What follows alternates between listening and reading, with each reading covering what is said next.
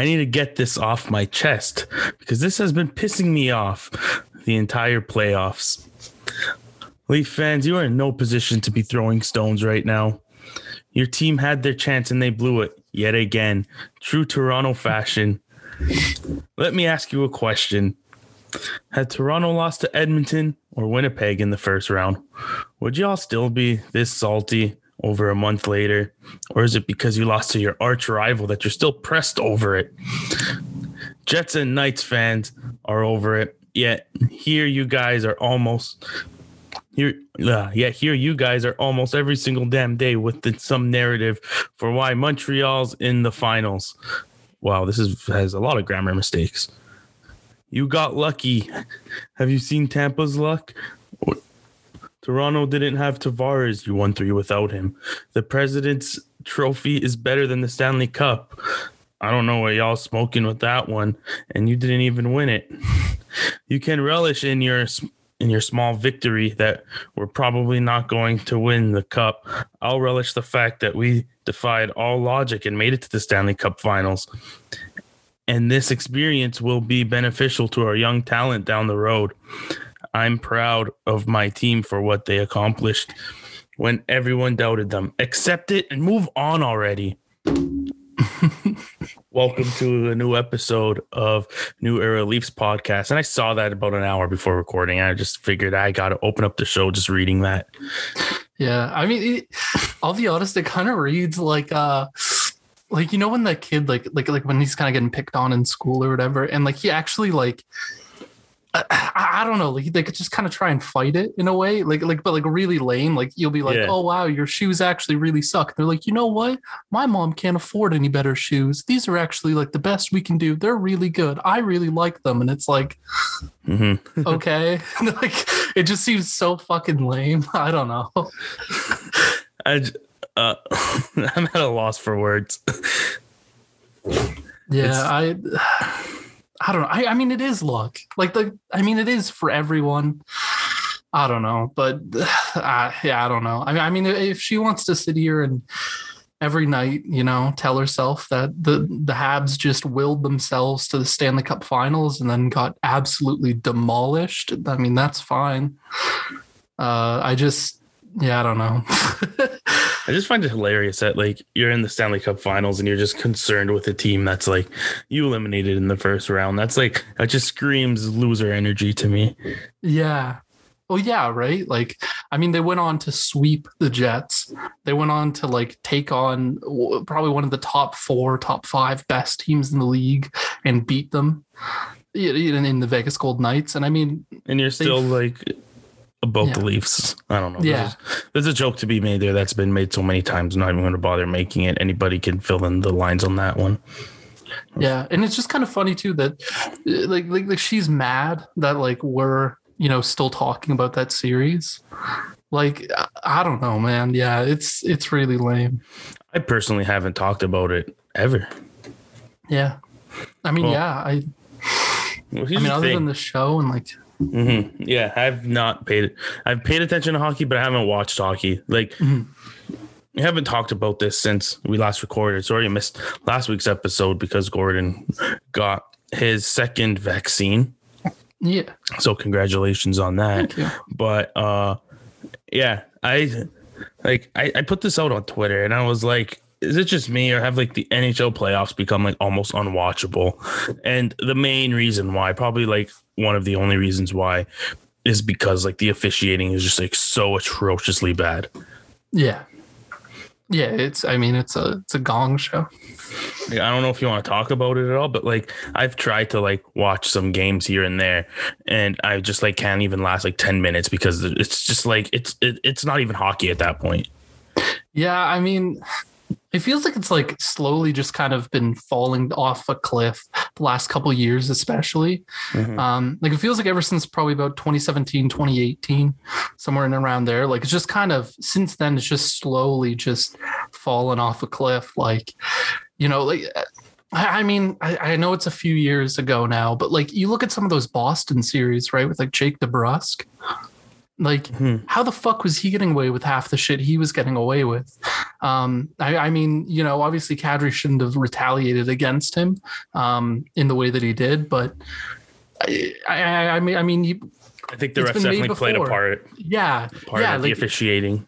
Yeah, if DeBrusk got a penalty here or there or whatever, maybe chilled out a little bit, like they could have definitely I guess kind of lessen the likelihood of Nazem Kadri blowing up like he did, like, because that was one of the big frustrating parts, was that this guy was just going around headhunting knee on knee directly, like knee on Kadri and other guys, completely unpeded. No one was throwing him in the box. He wasn't getting anything. And I mean, well, like who was it? Like, it was Kucherov who got injured by a stupid cross check that, like, there's literally no need for it at all. That went uncalled, and it's like, what are you gaining from not calling that? It has nothing to do with the play. That's literally just a play to injure somebody, and it's just like absolutely nothing to do with the play. I don't understand what kind of what they want to be running here, and who was ESPN and TNT who just signed those big contracts in the US to what are they, like a combined $9 billion they paid, something absurd like that. And it's like, I don't know if they're going to let that fly, because I don't know if you know about this, but there was a lot of issues with the NBA officials a few years ago. And then the networks kind of stepped in and said, y'all got to fix this. And they fixed it. So hopefully that happens with the NHL, because what I've been seeing is ridiculous. Even in the regular season, like I've been saying for a while now, that this was probably the worst officiating I have ever seen watching hockey. And then going into the playoffs, it's just gotten even worse. I even noticed it in the Leafs and Habs series too, but Leafs are my favorite team, so I'm obviously going to watch every single game. But it's just now that my favorite team isn't there, I don't have that emotional interest. I'm still a hockey fan, so I'd still want to watch, but I can't. It's terrible. Yeah, it's really rough, and I don't know, it's just it's weird, because I don't know, I mean, you have some games, right, where it looks like they're calling stuff, and I felt like there was a couple games earlier on. I forget who it was, because the Leafs had about that week between when the playoffs started and when the Leafs series started, and I remember watching pretty much a game every night or two, or a game or two every night from the other conferences. And I mean, oh my God, it was there was some where there'd be the refs would be calling everything and anything. And then there was some where the refs were calling literally nothing. They were just letting these guys get away with fucking murder out there. Now, as the playoffs go on, they get away with with more and more. Yeah. It's exactly. And it's just so inconsistent. You need to call the game how the game should be called, not, it's the playoffs, so we're going to let things slide. No, that just because then that opens the thing up. It becomes a different sport. Yeah. It's not hockey anymore. Whenever it's all put the whistles away for both teams, no, it's not how it works. It's obviously going to benefit the less skilled team. Yeah. Yeah, exactly. And I don't know. It's just I don't like a lot of people too, just blaming individual officials for it, because as much as they're the ones on the ice, I don't think they're the ones responsible for it, because they're just calling based on the mandate given out by by Colin Campbell.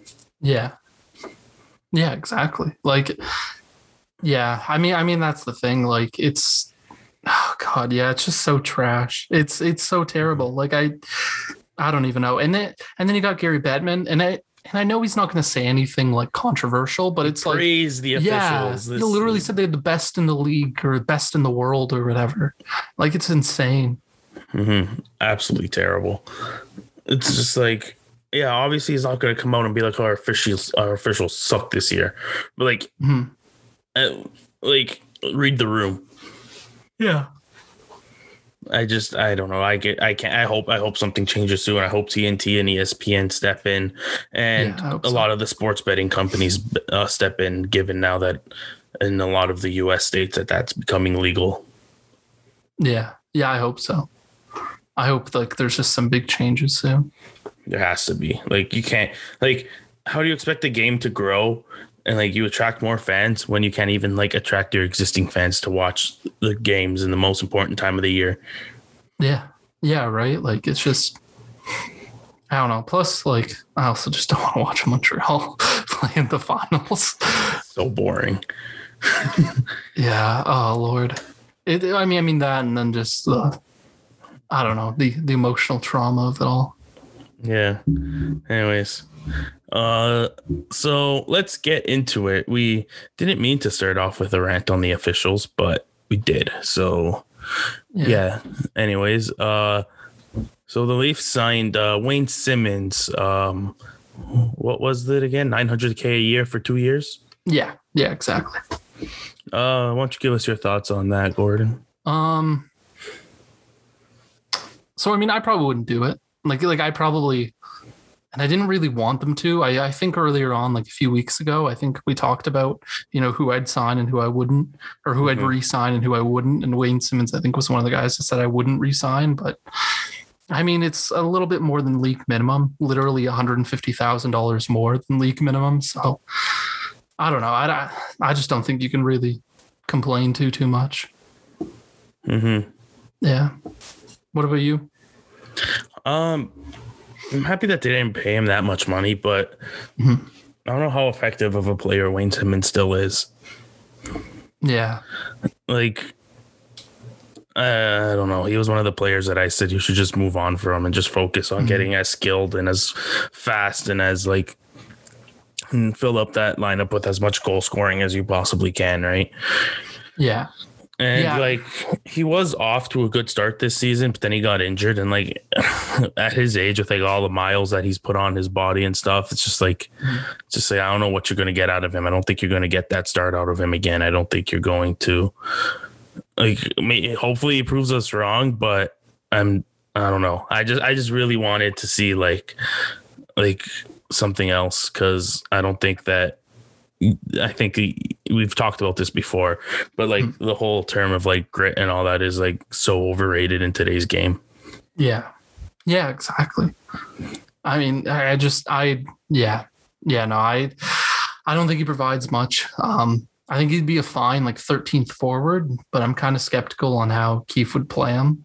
I don't know if he's going to play him in a fourth line, 12th, 13th forward sort of role. Mm-hmm.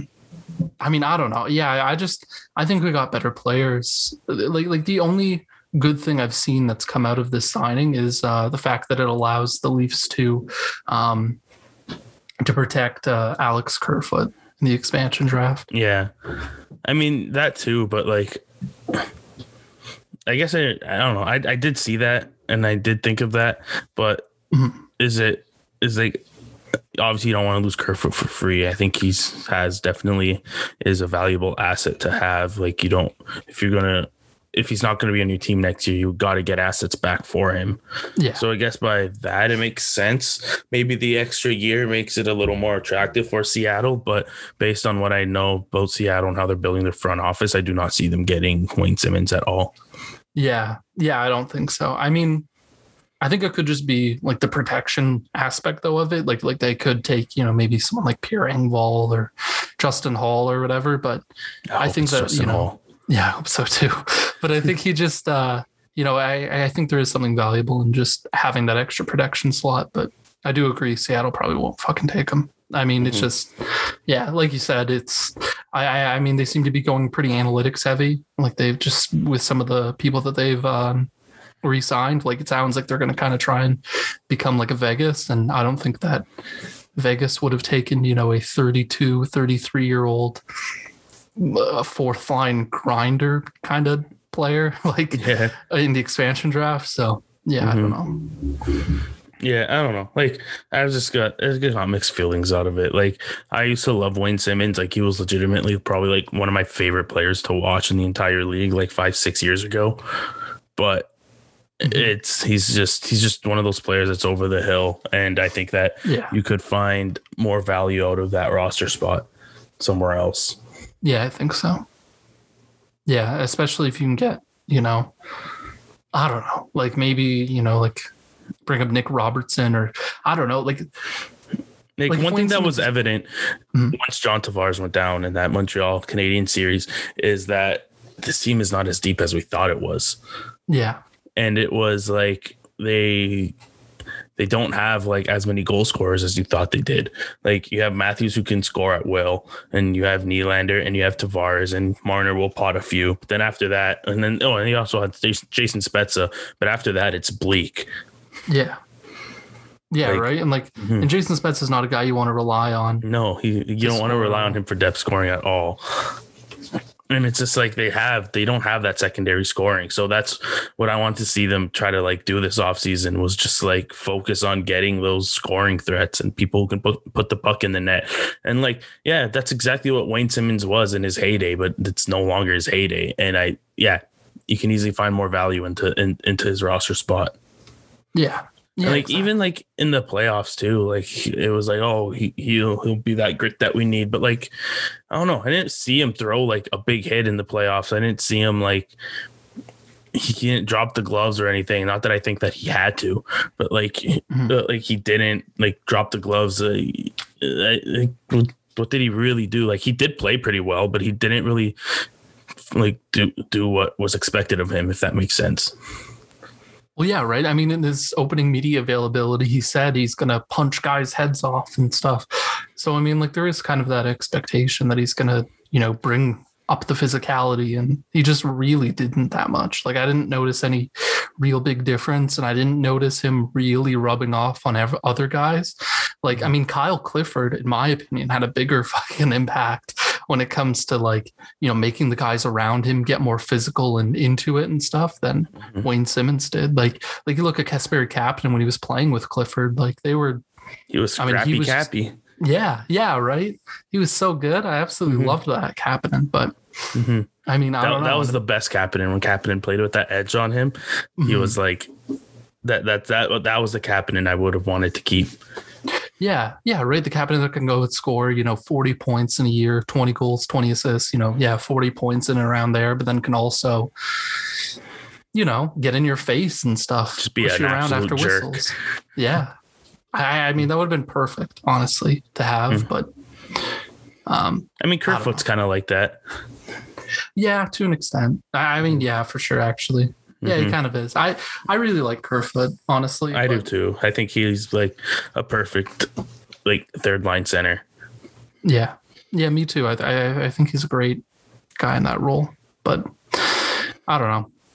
It's going to be a really interesting off season. It is.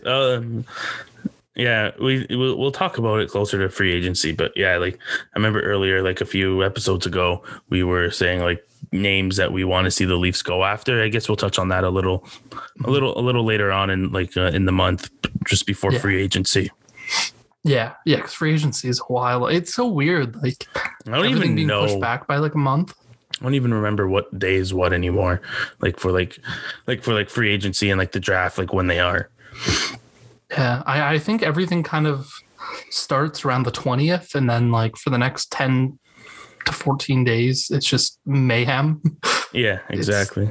It's the expansion draft. Well, the Stanley Cup will be awarded, then the expansion draft. I think the last date for the Stanley Cup, I want to say it's the 15th. And then not long after that is the expansion draft. And then not long after that is the entry draft, and then free agency and stuff like that. So it's going to be really fun. Yeah, it'll be fun. Anyways, speaking of the Seattle Kraken and the expansion draft, they hired Dave Haxtell, the Leafs assistant, to be their head coach. And I'll let you start off, Gord. What are your thoughts? So at first I was like, oh, this is like who cares about this really? Like it's, I mean, I remember when he came in, I was kind of like really skeptical of bringing him in. I was like, he played like, or he, didn't play. He coached like crap in Philadelphia and stuff like that. But I listened to the Staff and Graph podcast with Rachel Dory, and she talked about Dave Haxtell really changing his approach over the last few years. And like, I mean, we saw what his approach, what changing his approach meant to the Leafs. Like this past year, their PK was one of the better ones in the league. Their defensively, they were really good. It's kind of hard to say how much of that was personnel, another year under under this one coach rather than him coming in at, halfway through and things like that. But I don't know. I mean, the defense took a very noticeable step forward. So, yeah, I mean, it kind of sucks to see him go, but, I'm kind of excited for who can come in and kind of how everything is going to be structured heading into next year. Yeah, I have a feeling that, I don't know. I think we talked about this last week, but I have a feeling Manny Malhotra will be back for next year. I feel like if they were going to make a change on that, that would have been something that was announced already. Mm-hmm. Yeah. I basically have the same thoughts of you, but if you want to talk about it a bit in Seattle's perspective, I think it's not a bad hire. I also listened to the Staff and Graphs podcast and apparently he's known as someone who's willing to adapt and make changes and stuff. So he probably interviewed super well. He probably interviewed super well for the job and probably stressed that enough. And I do feel like he's someone who will be able to really grasp the identity that the Kraken have, which is they want to be built on analytics and stuff. So I don't know. I feel like it's a good hire, and everything I've heard about him, from players and people around the league, is that he's a really good guy too. So I mean, obviously you always want that in a coach. Yeah, exactly. I mean, I think I don't know. I mean, it kind of sucks for the Leafs, but like you said, I think it'd be a good hire for the Kraken. Definitely much better than someone like Rick Tocchet. I don't know why that was penciled in for so many people. I don't know what Rick Tocchet has accomplished in his professional coaching career that people just automatically assumed that he was going to get that job. Yeah, I don't know, to be honest. I don't really get it. And I mean, I don't know. No one else was really on the board, to be honest. No one big, no one that I was sitting here wow, yeah, that'd be a great hire for Seattle. Gerard Gallant would have been great, but I feel it came out that they kind of didn't want him, which was really weird. Or maybe he didn't want to go to an expansion team. I don't know. He already did that, right? Yeah, that ended super well. I still don't understand how he got fired. Yeah, I don't get it either. I mean, weren't they in a playoff spot too? And it's not because I mean, Randy Carlyle was in a playoff spot when he was fired by the Leafs, but obviously completely different circumstances. I mean, I don't know. It doesn't make sense to me. I don't get it. What do you think of Bruce Boudreau maybe getting the possibly being the Leafs assistant? I think it'd be really good. I think it'd be really good, but I don't know. I do kind of wonder if there'd be maybe a weird dynamic there. Considering he's just been such a long time head coach. Yeah, he's coached good teams. I would hate to see that the media, especially TSN and sports, at the second he gets hired, and it's all those narratives of if this is Keefe's last straw. Yeah, right. The Leafs could just bring in Boudreau and blah blah blah blah blah. Them bringing up every 5 minutes. The Leafs are just gonna Kyle Dubas is gonna fire his guy. Yeah. I don't know. Yeah, it's crazy. I'm going through right now on Boudreau's Elite Prospects page, and it's he's been a head coach in the NHL since 2007, 2008. Every year pretty much. He's had a lot of success. Yeah. Well, yeah, right. The Caps. I mean, he was with them until 2012, and then he was with the Ducks and went on a few deep runs with them. And yeah, I don't know. I do kind of wonder if he did some good with the Wild too. No. I think so. I'm not too sure, to be honest. It doesn't show me his stats on my phone. Oh, okay. Yeah, but I'll try and look it up. I don't know. I feel if he wanted to be an assistant, it probably would have already happened. Yeah. I feel he probably is looking for that head coaching job still, if he still wants to coach. Yeah, and Yeah, I mean that's really fair. And I feel like there was a report, like I never really know what to say exactly, just because like I don't know if it is true or not. But like, wasn't there the report that came out that said that like he basically like said that he would only coach the Leafs if like if he was kind of given like an out clause in a way, like if he was able to leave mid-season to go and coach for an NHL like head coach. Yeah, and like I don't think you want that if you're the Leafs. Like you don't want like someone from your coaching staff leaving like mid-season. Like that throws such a wrench into everything. Yeah, exactly right. Like I don't know. Yeah, no, it'd be so like. Mm-hmm. I mean, shit, yeah, that'd be disastrous, pretty much. Like, you know, if who knows if it's like a rival, right? Like who knows if, you know, the Habs don't decide to fire this guy again midway through next year when they're like, it was the deep cup run was pure luck, and you know our team actually fucking sucks, and decided to fire him and hire Bruce Boudreau. Yeah, know? I don't know. Mm-hmm. Yeah, exactly. Oh my God, you bring up such a good point there about the Habs. Like, yeah, no, it's masking so many issues, man. Yeah. Oh God, there was a Habs fan I'm friends with on Twitter who I brought up. I was like, hey, yeah, you know, I don't really care that you guys are making it far in the playoffs. I'm like, if anything, it just means fucking, what's his name? Ducharme and Bergevin are going to be, you know, they're going to have their jobs for the next 10 years. Like, I don't care. Like, I don't care if you guys are having success this one year and getting swept in the Stanley Cup finals. Like, you know, go into next year thinking you're great. I don't care. Do it. Fuck your team up. Oh, Habs fans will absolutely lose it when like they're like second last in the division in the regular season next season. Oh God, yeah. Oh no, and like Josh Anderson like doesn't have that, you know, because didn't he have a regular or relatively he hasn't even been stretch? He hasn't even been that good in the playoffs from what I understand. Yeah, I know in the Leaf series he scored like the first goal of the series, but then it was like pretty invisible.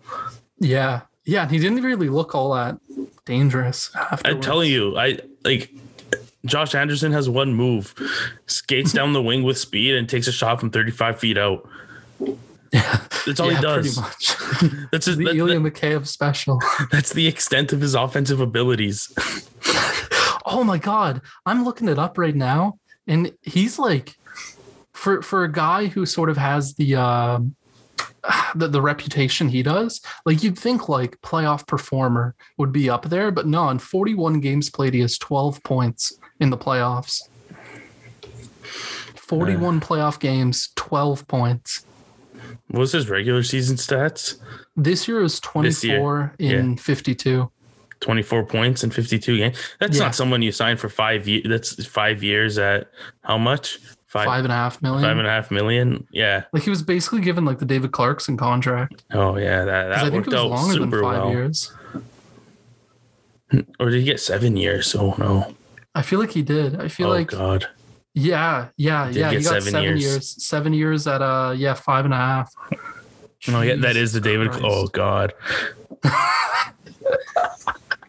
Oh God, and he's like had like injury trouble too. Yeah. So my man, gosh, you're better off with. I think Domi like would have done better. Yeah, I think so.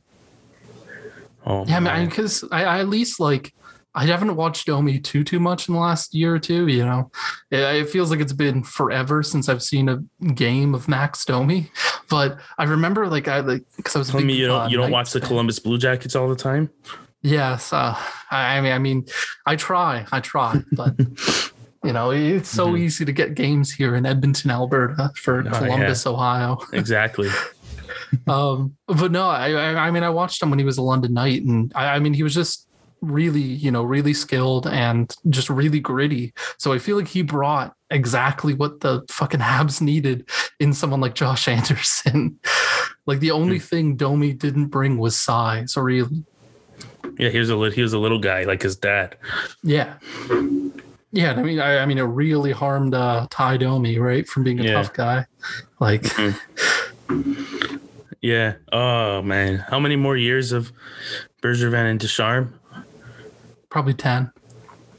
10 more years. I think so. 10 more years of those contracts, please. I hope so.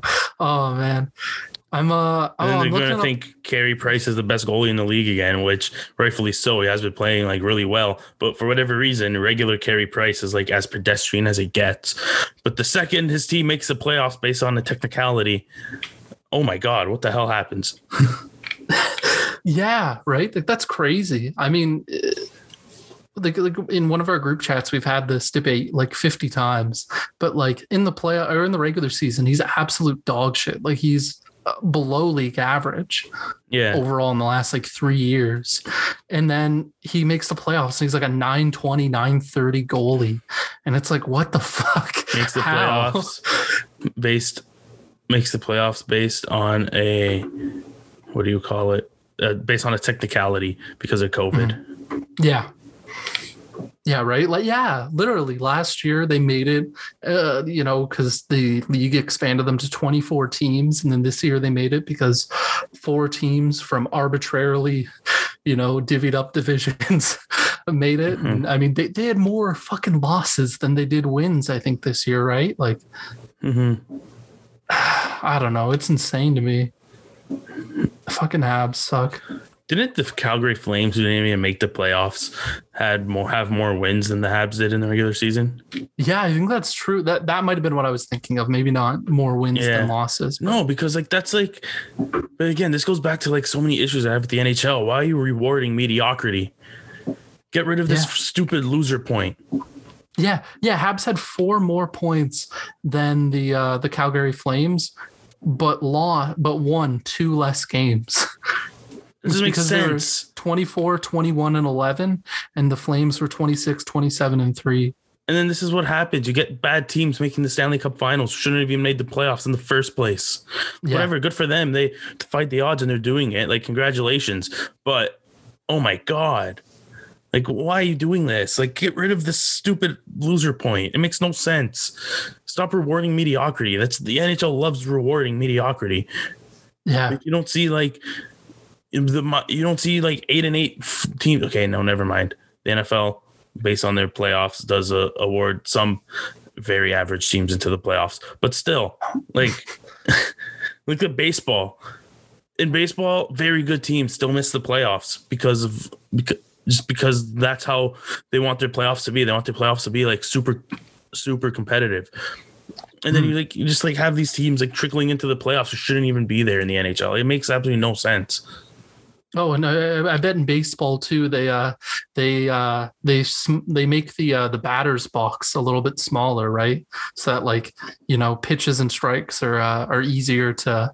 Balls and strikes or balls are easier to come by. Noted baseball fan, Gordon. Yeah, I don't know, man. I was just thinking the rate. I was just trying to make a comment about the refs sucking ass. Oh man. Don't get me wrong, like MLB umpires absolutely suck, but like for the most part, their review system is pretty good and keeps them in check. Except balls and strikes are a big issue in baseball, but like whatever. Like it's not nearly to like the NHL's issues. Like the sport doesn't become unwatchable and like look completely different because of what the umpires do.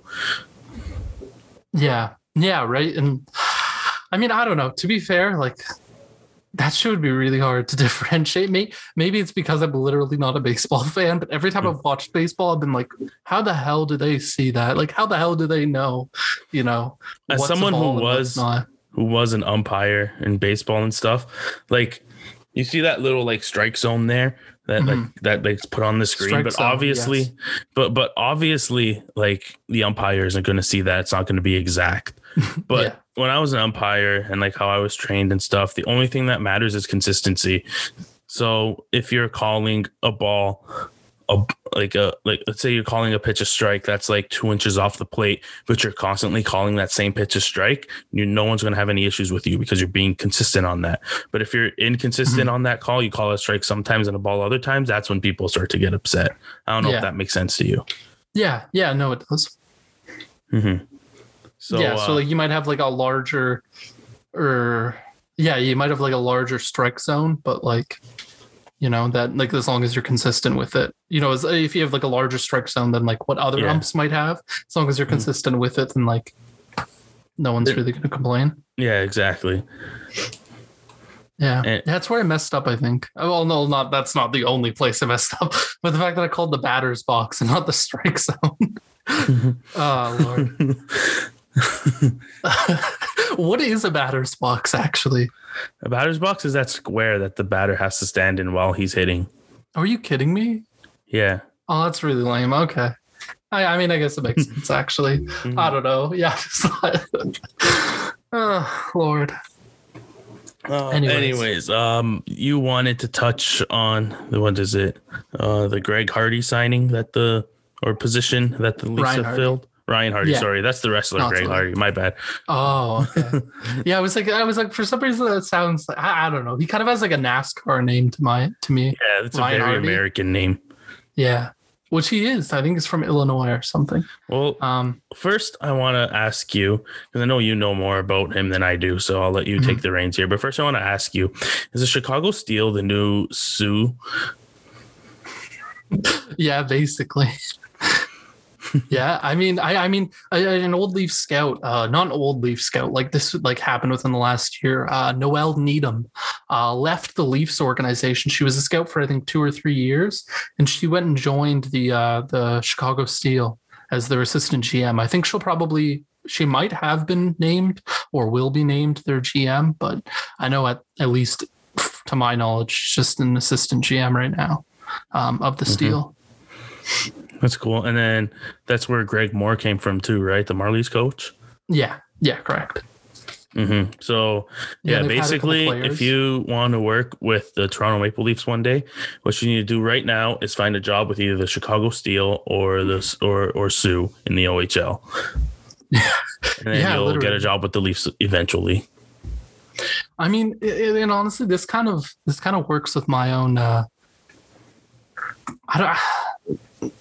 not theory, but like I don't even know how exactly you describe it, but like one of the things is like, because I've heard a lot of people bring up, Dubas, you know, he has a lot of bias towards certain players, right? Either players he's acquired before, worked with before, you know, had in the Sioux, whatever, right?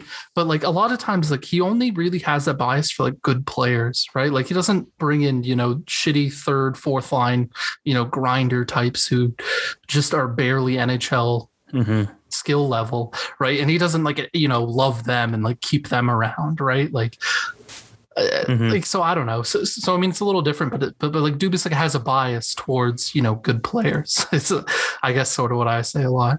As he should. Yeah. Yeah, exactly. And I mean, so I don't know. So, you know, you might sit here and say, oh, like, look at, you know, he always is drafted guys from the Sioux and acquiring former Sioux Greyhounds and stuff. And like, it's kind of a meme at this point, but like, you know, like it's worked out so far. Rasmus Sandin is one of the Leafs' best prospects. And I mean, you know, a lot of people gave him shit for him going after the Sioux guy. Matt Hollowell seems to be pretty highly regarded. I don't know, Jake Muzzin has been really good. Jack Campbell, like, I don't know. So Joel Thornton was a Sioux. Simmons was a Sioux.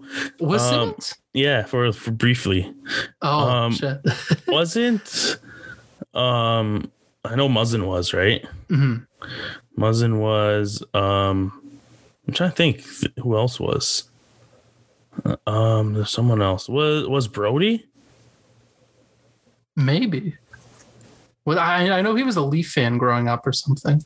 Yeah. Hold on. I think Brody was. Yeah. I know he worked with one of the big connections with Kyle Clifford was that he worked with him like when he was a scout for a little bit. Dubas was an agent at one point too, right? Yeah, he was an agent. Yeah, that's what I was thinking. Is that what it was? Scout. Yeah, yeah, he worked with Kyle Clifford. Like he was his first client or something. Oh, never mind. TJ Brody played with Saginaw and Barrie, so I was wrong on that. That's a sad. I'm not going to rip on Saginaw and Barrie. Yeah. So, anyways, Mr. Hardy. Yeah. Oh yeah, I really like it. I think it'll be really good. I mean, he's the Marlies GM, and he's going to be, I think it's the director of minor league development, which is a very, I think you were saying was a very baseball name. Yeah, that's a very baseball position title. because in baseball, I don't know if you're aware of this, but they have like they have like 5 or 6 like different like affiliate teams. Yeah, that, like you gotta AA, like AAA. well, they got A ball, and then they got like 2 or 3 different A ball teams, and then they go AA, AAA, and then they have rookie ball, and then probably 2 different A ball teams. Oh, And then they got AA, AAA. I'm trying to figure this out in my head right now. Hold on. So the Blue Jays have. This is a sidetrack that is not needed right now, but I got to do it for my own sanity. The Blue Jays have the Dunedin Blue Jays. They have the Bluefield Blue Jays. And they have the Lansing Lugnuts. And they have, yes, I know some of these if you're ever bored, go and Google minor league baseball team names. They have the most ridiculous names. It's hilarious. I do want to throw one because I think I know it. Is it the Buffalo Bisons? Is that their AAA team? Yeah. Oh, yeah. The Buffalo Bisons are the AAA team, and in AA they have. In AA they have what is it called? They have New Hampshire, and then they have the rookie ball team in Vancouver. So that's 6 affiliation teams that the Blue Jays have. Jesus, and they're one of the smaller franchises, aren't they? No, the Blue Jays are pretty big. Oh. Anyway, so each team has like 5 or 6 affiliation teams, and yeah, so that's like a very baseball role. What we have Hardy for, just because, because like when you have like that many teams, you're going to need someone there as like the head to like kind of like organize what's going on with every team and all that to like report back. So I feel like that's what his role will be between the Marlies and the Growlers. Yeah, it'll probably work similar in that way, but obviously to a much smaller scale because the Leafs don't have like 6 affiliation teams. Yeah, and I mean the thing is, so he's actually he'll be the GM of the Growlers and the Marlies as well. So I mean he's just like he's literally because yeah, exactly. And I mean, I know Dubas has brought up that he does want to kind of emulate the baseball model, and use the Growlers and things like that as like, the double A or whatever. As like actual like development, not just like a purgatory. Yeah, not just like, okay, here, you're an extra player, just go to Newfoundland. Like, I'm curious to see what he does with that, because I wonder if like you have like young players in Europe and stuff, if you bring them over to the Growlers first to kind of like get used to the North American style a little bit, and then you bring them up to the Marlies for a bit, see how they fare, and that like they make those 2 stops before coming to the NHL. That'll be kind of interesting. Yeah, and I mean they've talked about that, right? Like and it's kind of happened. Like I know Mac Hollowell has been one of those players, right? Yeah, Mac Hollowell. He's played on the Growlers and the Marlies, right? Yeah, he has. I think he's definitely played on the Growlers. It's kind of hard. The last couple of years has really thrown a wrench in everything.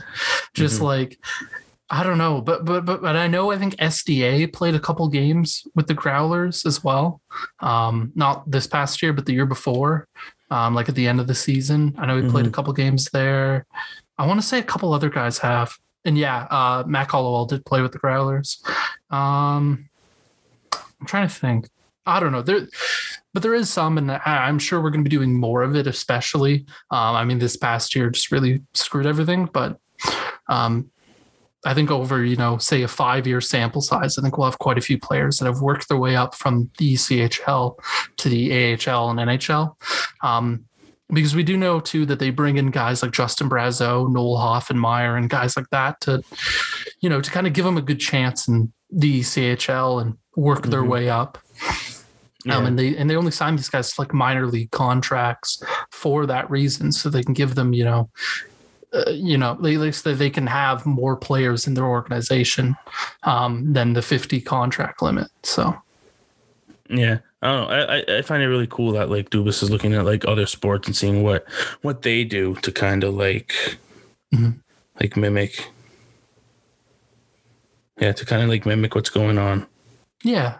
Yeah, exactly. And Ryan Hardy, for everything, because I did do a little bit of research on him, and I mean, you talked about, sort of having this very very player based development where, like, he worked a lot on them as people and stuff, and just trying to like foster really good healthy work environments for all these guys, and really sort of care about them, and really just kind of take the time to really like understand and care for these guys, and work with them. And I mean, I don't know, like he just had a really, really, really good environment, and I mean, it's worked out great. He's won GM of the Year in the USHL, I think twice.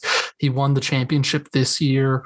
Possibly could have won it last year, but I mean, it was obviously shut down due to COVID. Like, they're like a powerhouse team, and a lot of that is just due to a lot of the ways that Hardy operated. Yeah.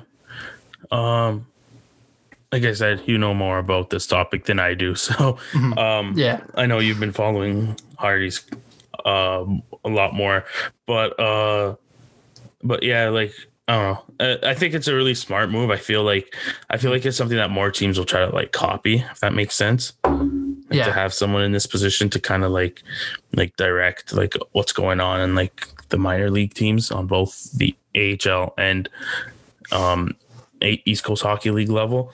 I don't know. I'm curious to see how well they use the development. But yeah, that's about all I have to say about this topic. Yeah. Did you want to talk about other stuff going on around the league? Yeah. Well, well, did we want to talk about Freddie Andersen? Oh, yes. Yeah, who was it that reported that?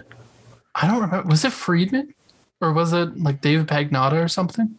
If it was David Pagnotta, I'm sorry, but you can just like write that off probably. Yeah. I mean, he's really spotty. Like, I don't know, but I'm just trying to kind of look it up right now. But regardless, like, it was kind of reported that the Leafs were interested in Freddie Andersen coming back again, signing an extension. I mean, I don't know. How do you think about it? Like, what do you think about it? I don't want him back. Even at like a good cap hit? No, I think you got to move on. Yeah. Even at a good cap hit, you could find other goalies who had a good cap hit in the off season who will probably do a better job. Yeah, I mean, that's kind of where I'm at, but a part of me does. I do kind of see the logic in it. Just because, like, I don't know, like it's kind of hard, right? Like you don't want to be, you don't want to get to free agency and just kind of, be stuck holding bag in a way.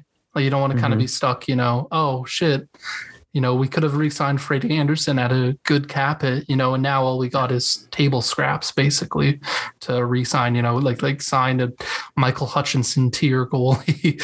And like, that's what we're going to have to roll with now, because no one wants to trade, their good young goalie to us. What if, but on the counter, to play devil's advocate, what if you sign Andersen, but then you realize you could have gotten hold on, let me pull up the free agent goalies quickly. Very prepared for this show, by the way. I know a couple on mine. NHL free agent goalies. The only one I could think of right now, it's like Grubauer for whatever reason. Yeah. I mean, he's probably just going to be really expensive, though. Yeah, because wasn't he like a runner-up for Vezina? Yeah, he was. Let's say you sign Andersen, but then you realize,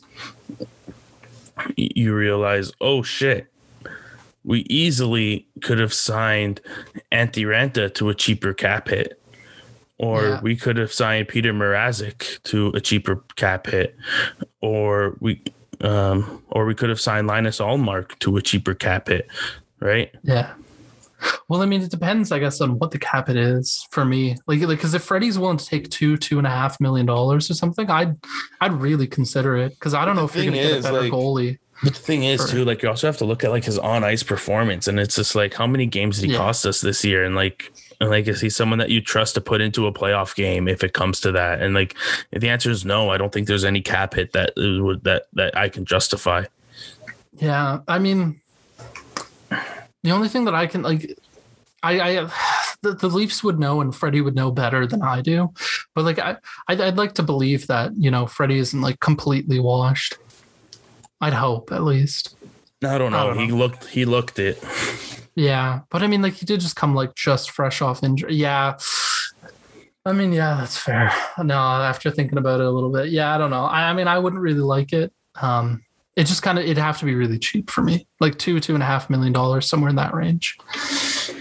It's sort of the only, like, I don't even really want to defend it because I think like, I think it could really blow up in your face, especially if it's like $3.5 million or something. That's something that I would expect to blow up in the face. Yeah. I mean, I don't know. It's just, yeah, because my whole issue is like, I feel like Peter Mrazek's going to be more expensive. I feel like Grubauer is going to be more expensive. But you're also paying though for the quality, right? Mm-hmm. Like, I'd rather pay an extra $1 million, $2 million for like a Linus Ullmark or an Antti Ranta or a Peter Mrazek, knowing that you're going to get like good goaltending, especially in a tandem role with Jack Campbell. Yeah, that's fair. And I mean, it's kind of hard to say with how COVID, you know, is going to screw with everything. But I feel like if you can get, like, again, if you can get Freddie for $2.5 million, like, I feel like Ullmark is going to cost, $4 million roughly. And I think same with like Mrazek and guys like that, $4 million or more. Yeah, I don't know. I'm willing to pay like $4 million for a quality goalie. Yeah. That depending on the term, but yeah. I mean, that's the thing is like, I'd kind of want like, yeah, I don't know. I mean, with Freddie, I just want the 1 year and then just kind of, I don't know. Yeah. But then you run the risk of rolling into the 2021 offseason with Campbell and Freddie without a contract and no real goalie of the future. You don't want that in the wings. Yeah. So I don't know. It's tough. I mean, I kind of go either way. Like, I guess if I had to make a decision, though, I'd say like I wouldn't really want it. Yeah, that's where I'm at. Yeah, unless it's a really good bargain, then maybe I'd be okay with it. But I don't know. I'd rather look elsewhere because I would rather take Ullmark and stuff like that at like 3.5, $4 million, whatever, how much it is. I don't care. But yeah. I don't know. Did you want to talk quickly about other stuff around the league? We're already at almost an hour, but we can talk quickly about some of it. Yeah, for sure.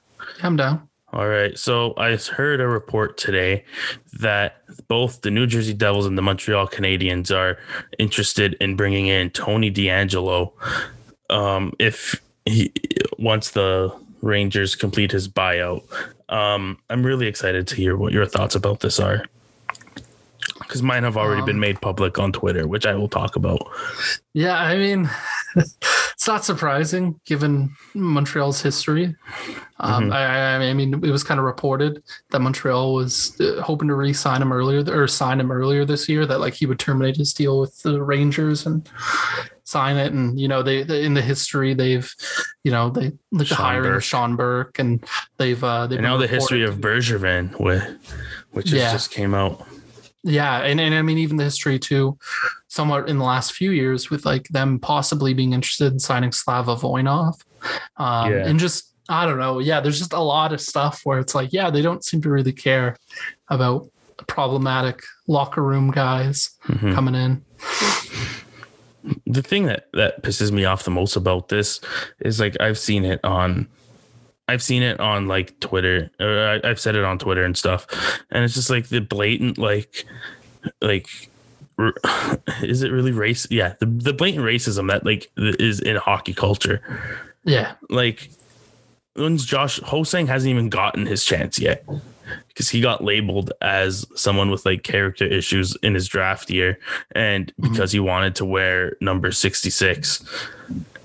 And he got labeled as character issues for that. But then you have Tony DeAngelo, who's been suspended by his own team multiple times, suspended for racial abuse, suspended for abuse of an official, suspended for causing fights in the locker room, and just like the list goes on and on and on with this kid, and like all the shit that he's caused. And like he's getting what is this, his 5th chance now, his 6th chance in the NHL.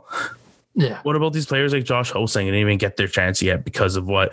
Because of their supposed character issues, or like Akeem Alou, who didn't even get his proper chance because he stood up for himself and came in bullying. But he's a person of color, so he just automatically got labeled with the character issues tag. And it's just like, it's just like, at least try to hide it. Yeah, no, exactly. I mean, it's insane. Like, just how many players just haven't gotten that chance. And Tony DeAngelo's gotten, 10, 20 chances. Even with, and I mean, this guy, it was even reported too in his draft year, there's a ton of character issues, this guy, we fell in the draft for it. And then he just immediately was traded from multiple organizations, presumably because of it. And then, what happened, but they're more than willing. Yeah. Right. And I mean, they're more than willing to, do all this sort of stuff and just give them all these chances and bend over backwards to, And it's not like a case of like some troubled kid who's like still finding his way and stuff. Like, he's gotten so many chances, and it's just like you haven't seen like any ounce of like improvement or like empathy or like or anything from him that will show you that like he's going to change. Like I think like rehabilitation in a person is very much possible, but you have to show signs of doing that. And like Tony DeAngelo hasn't shown any of that. Yeah. Especially like just like being a dick on Twitter and like spreading like COVID conspiracy theories and threatening to fight a fan. Yeah, threatening to fight a fan. It's just like, and you see these other players of like, especially like the players of color and stuff, and it's just like they don't even do anything like remotely in the area of him, but like they celebrate a goal a little bit, and then they get labeled with like as a prima donna and have like character issues. Like it's just so upsetting. Yeah, no, it is.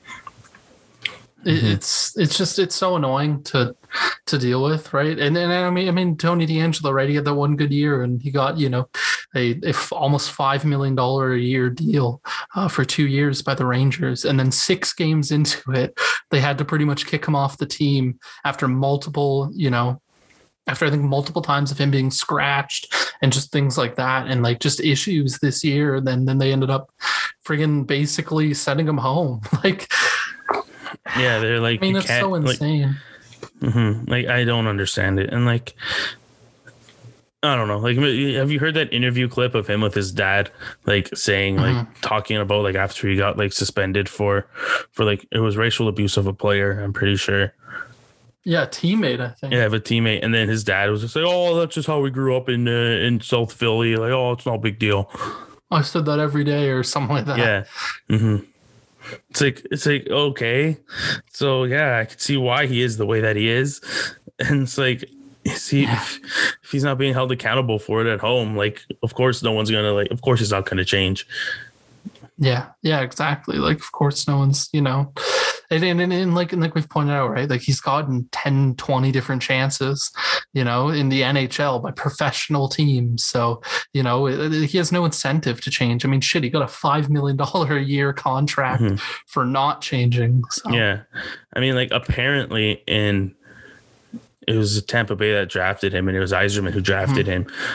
I think I heard this on the Steve Dangle podcast when Yzerman pull him aside after he got drafted, knowing his history, and said listen, you're a good player, you have a lot of skill, but if you screw up once, you're got a really short leash, then you're gone. And then he screwed up that one time and was gone, and then still didn't learn from it because he just got traded to another NHL team that was paying him.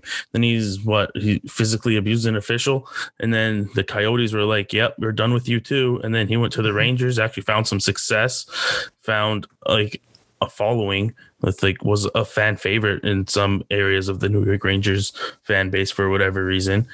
And so of course he was going to relish that role and stuff. And people loved his Twitter presence for whatever reason. Not sure why. So he has absolutely no incentive to change. Yeah. Nothing. There was nothing there. And yeah, it's so insane. And I mean, hockey culture seems to kind of just prop up some of the worst people, while also kicking down, some of the better ones, I guess. And I mean, it's not a race issue necessarily, but it's xenophobic, right? Yeah. In the same way, with someone like William Nylander, right? You saw a lot of people, kind of label him as, his dad getting into the negotiations. Blah, blah, blah, blah, blah. Nail Yakupov when he was, when he scored that goal and everything and was really excited. Yeah. Yeah, exactly. And I mean, that's the thing, right? Like I was kind of getting at with the Leafs there, with Nylander, he got a lot of negative press from, the media around it, right? Because he got this label as, this problem guy. But then you got someone like Mitch Marner who was, having friggin' the biggest insiders in the sport, Darren Dreger and guys like that, saying, the Leafs better better give him $11 million. They better give him, the Matthews contract, or else Mitch Marner's going to go sign an offer sheet. And they were just carrying water for this guy who, by all accounts, seemed to be the one, with the problem during the negotiation, whereas someone like William Nylander, was just cast in this negative light the whole time. Mm-hmm. Oh, yeah. Even though Nylander had to hold out, the Mitch Marner negotiations were so much more exhausting.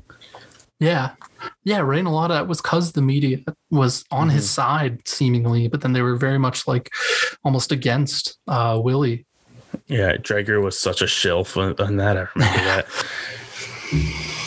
Yeah. So, I mean, it's not the same. I mean, obviously, it's xenophobia, so it's kind of in the same vein, but yeah, it's just, it's crazy. And then it's not surprising to find out that Marc Bergevin had a role in Chicago, and the story that's going around now with the I want to be careful with what I say here because it's still a legal issue, but with the sexual assault accusations. Yeah, I mean, wasn't he the director of player development or director of player personnel or something like that at the time? Yeah. In Chicago? He was, I'm pretty sure. He had a role like that or similar to that, something in the front office. And the story was, it was an open secret that this video coach was like that, right? And he actually allegedly physically or sexually assaulted, excuse me.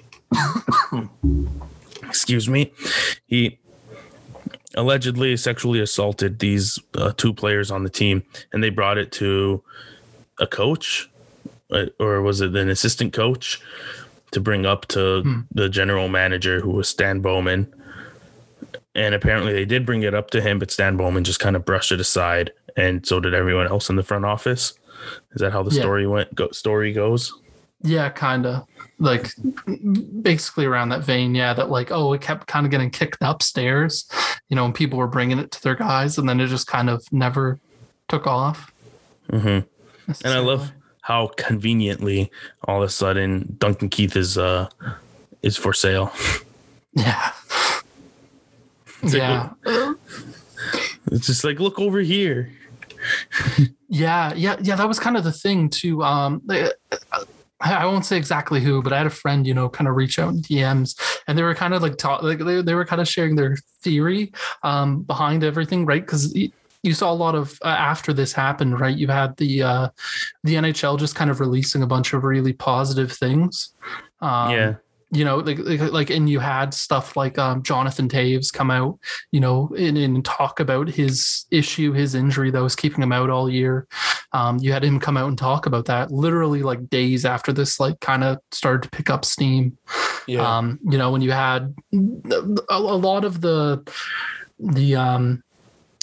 rights holders just kind of not say a word about any of this, and you just had all these sort of weird things kind of happening around that. It's it just kind of seemed almost not a cover up, but like the NHL was trying to be like, okay, yeah, hey, here's this thing, let's forget about that other thing that's going on, let's completely just not talk about that. Let's talk about, Jonathan Taves, the captain of this very team. He's injured. Hey, don't talk about the Chicago Blackhawks in a negative light. Their captain here, is going through some big issues. One thing I do want to say is, if you are a person who covers the sport for a living, and you are in hockey circles and all that, and you are purposefully, which at this point it is because it's such a big story, if you are purposefully not talking about it or shedding light on it, you are not doing your job as a journalist or as an insider or anything like that. And you should completely just find another profession, because you are not doing your job correctly. It's an embarrassment to the journalism title if you refuse to talk about this story. Yeah, no, I totally agree. It's like, there's kind of like that onus, right? Like when you become a journalist to talk about these really tough subjects and, hold people's feet to the fire and stuff like that, right? Like, yeah, exactly. And if you're not comfortable with that, then you shouldn't have went to journalism school or taken the job. Simple as that. Yeah, exactly. Like, it's not the same level, of course, but like, you look at what happened with someone like with Trump, right? For so many years, people just like, they weren't really doing, they were just kind of giving him publicity. They weren't really, coming it was like, back. oh yeah, look at this guy. He thinks he's going to run for president. It's like, oh shit, he's running for president. Oh shit, he won. Yeah, right. And he had so many different gaffes like that, making fun of that disabled reporter, saying, the Mexicans comments and stuff like that, and he just kept getting airtime. He just kept getting airtime, nonstop, and no one really pushed back too hardcore on him, so it just, we saw on a really grand scale, what not pushing back on these sorts of things can do. Yeah. And how dangerous it can be. It's really important, for even in these smaller areas like hockey, because, it is pretty trivial at the end of the day, to be able, to talk about this really serious when subject. A story like this, comes out, you got to hold people accountable. And like, with the NHL and the Chicago Blackhawks too, like really, really, really want to happen is they just want this to get swept under the rug. They want it to pass over and get swept under the rug. But I think like a lot of the journalists in the sport have a duty and like a responsibility to not allow that to happen. And like the fans too. And, but more so on the journalists, because that's literally what they're paid to do. That's literally like what they signed up to do when they took this job. And if they can't do that, then they shouldn't be in this field. Yeah, exactly. And as long as these guys, are I don't know the exact, maybe you'd have a better idea since you like went to school for it and stuff, but like, it's not like these guys aren't getting paid, really well to do this sort of stuff. Right. So it's not like, it's it's above my pay grade type thing. My first day of journalism school was one of my first classes. One of the first things the teacher said was, if you want to become a journalist thinking and make a lot of money, you are in the wrong classroom right now.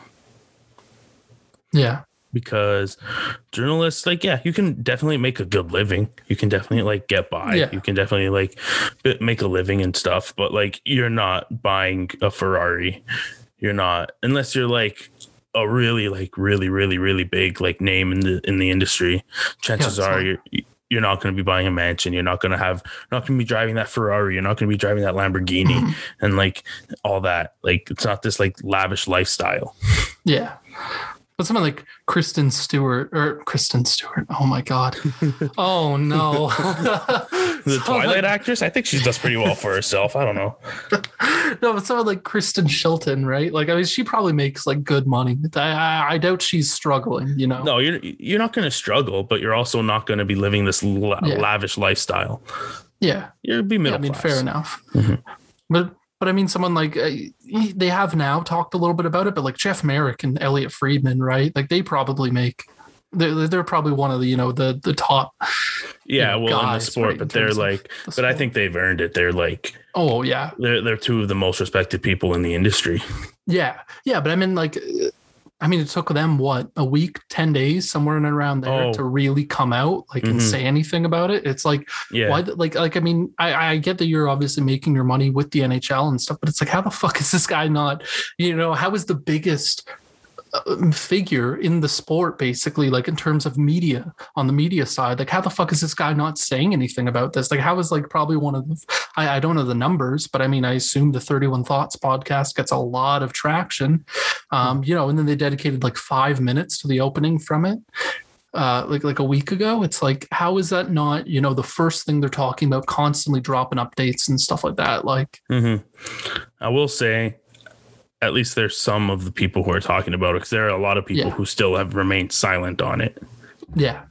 I mean, the only person that I really can't blame for is someone like Bob McKenzie, who's like retired basically, and is like, he's like, I don't gotta deal with this shit. Yeah. Right. Like, so him, I don't really need him to say anything. Right. And I mean, Rick Westhead has obviously been a friggin' champion with all this, but it's like, why isn't Darren Dreger, dropping a lot on this? Why isn't Frank Saravalli? Why isn't, I think Saravalli did.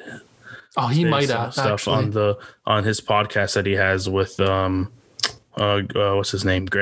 Jason Gregor. Oh. Yeah.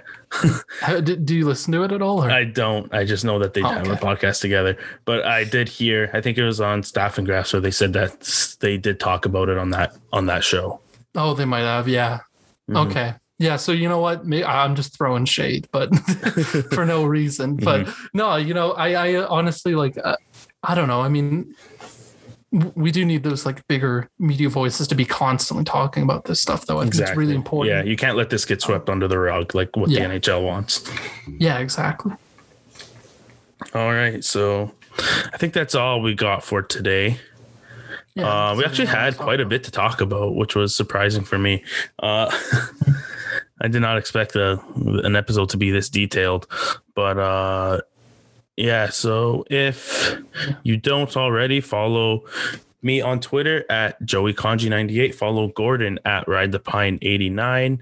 You can follow at New Era Leafs on Twitter to get any Leafs related content and see when the podcasts drop.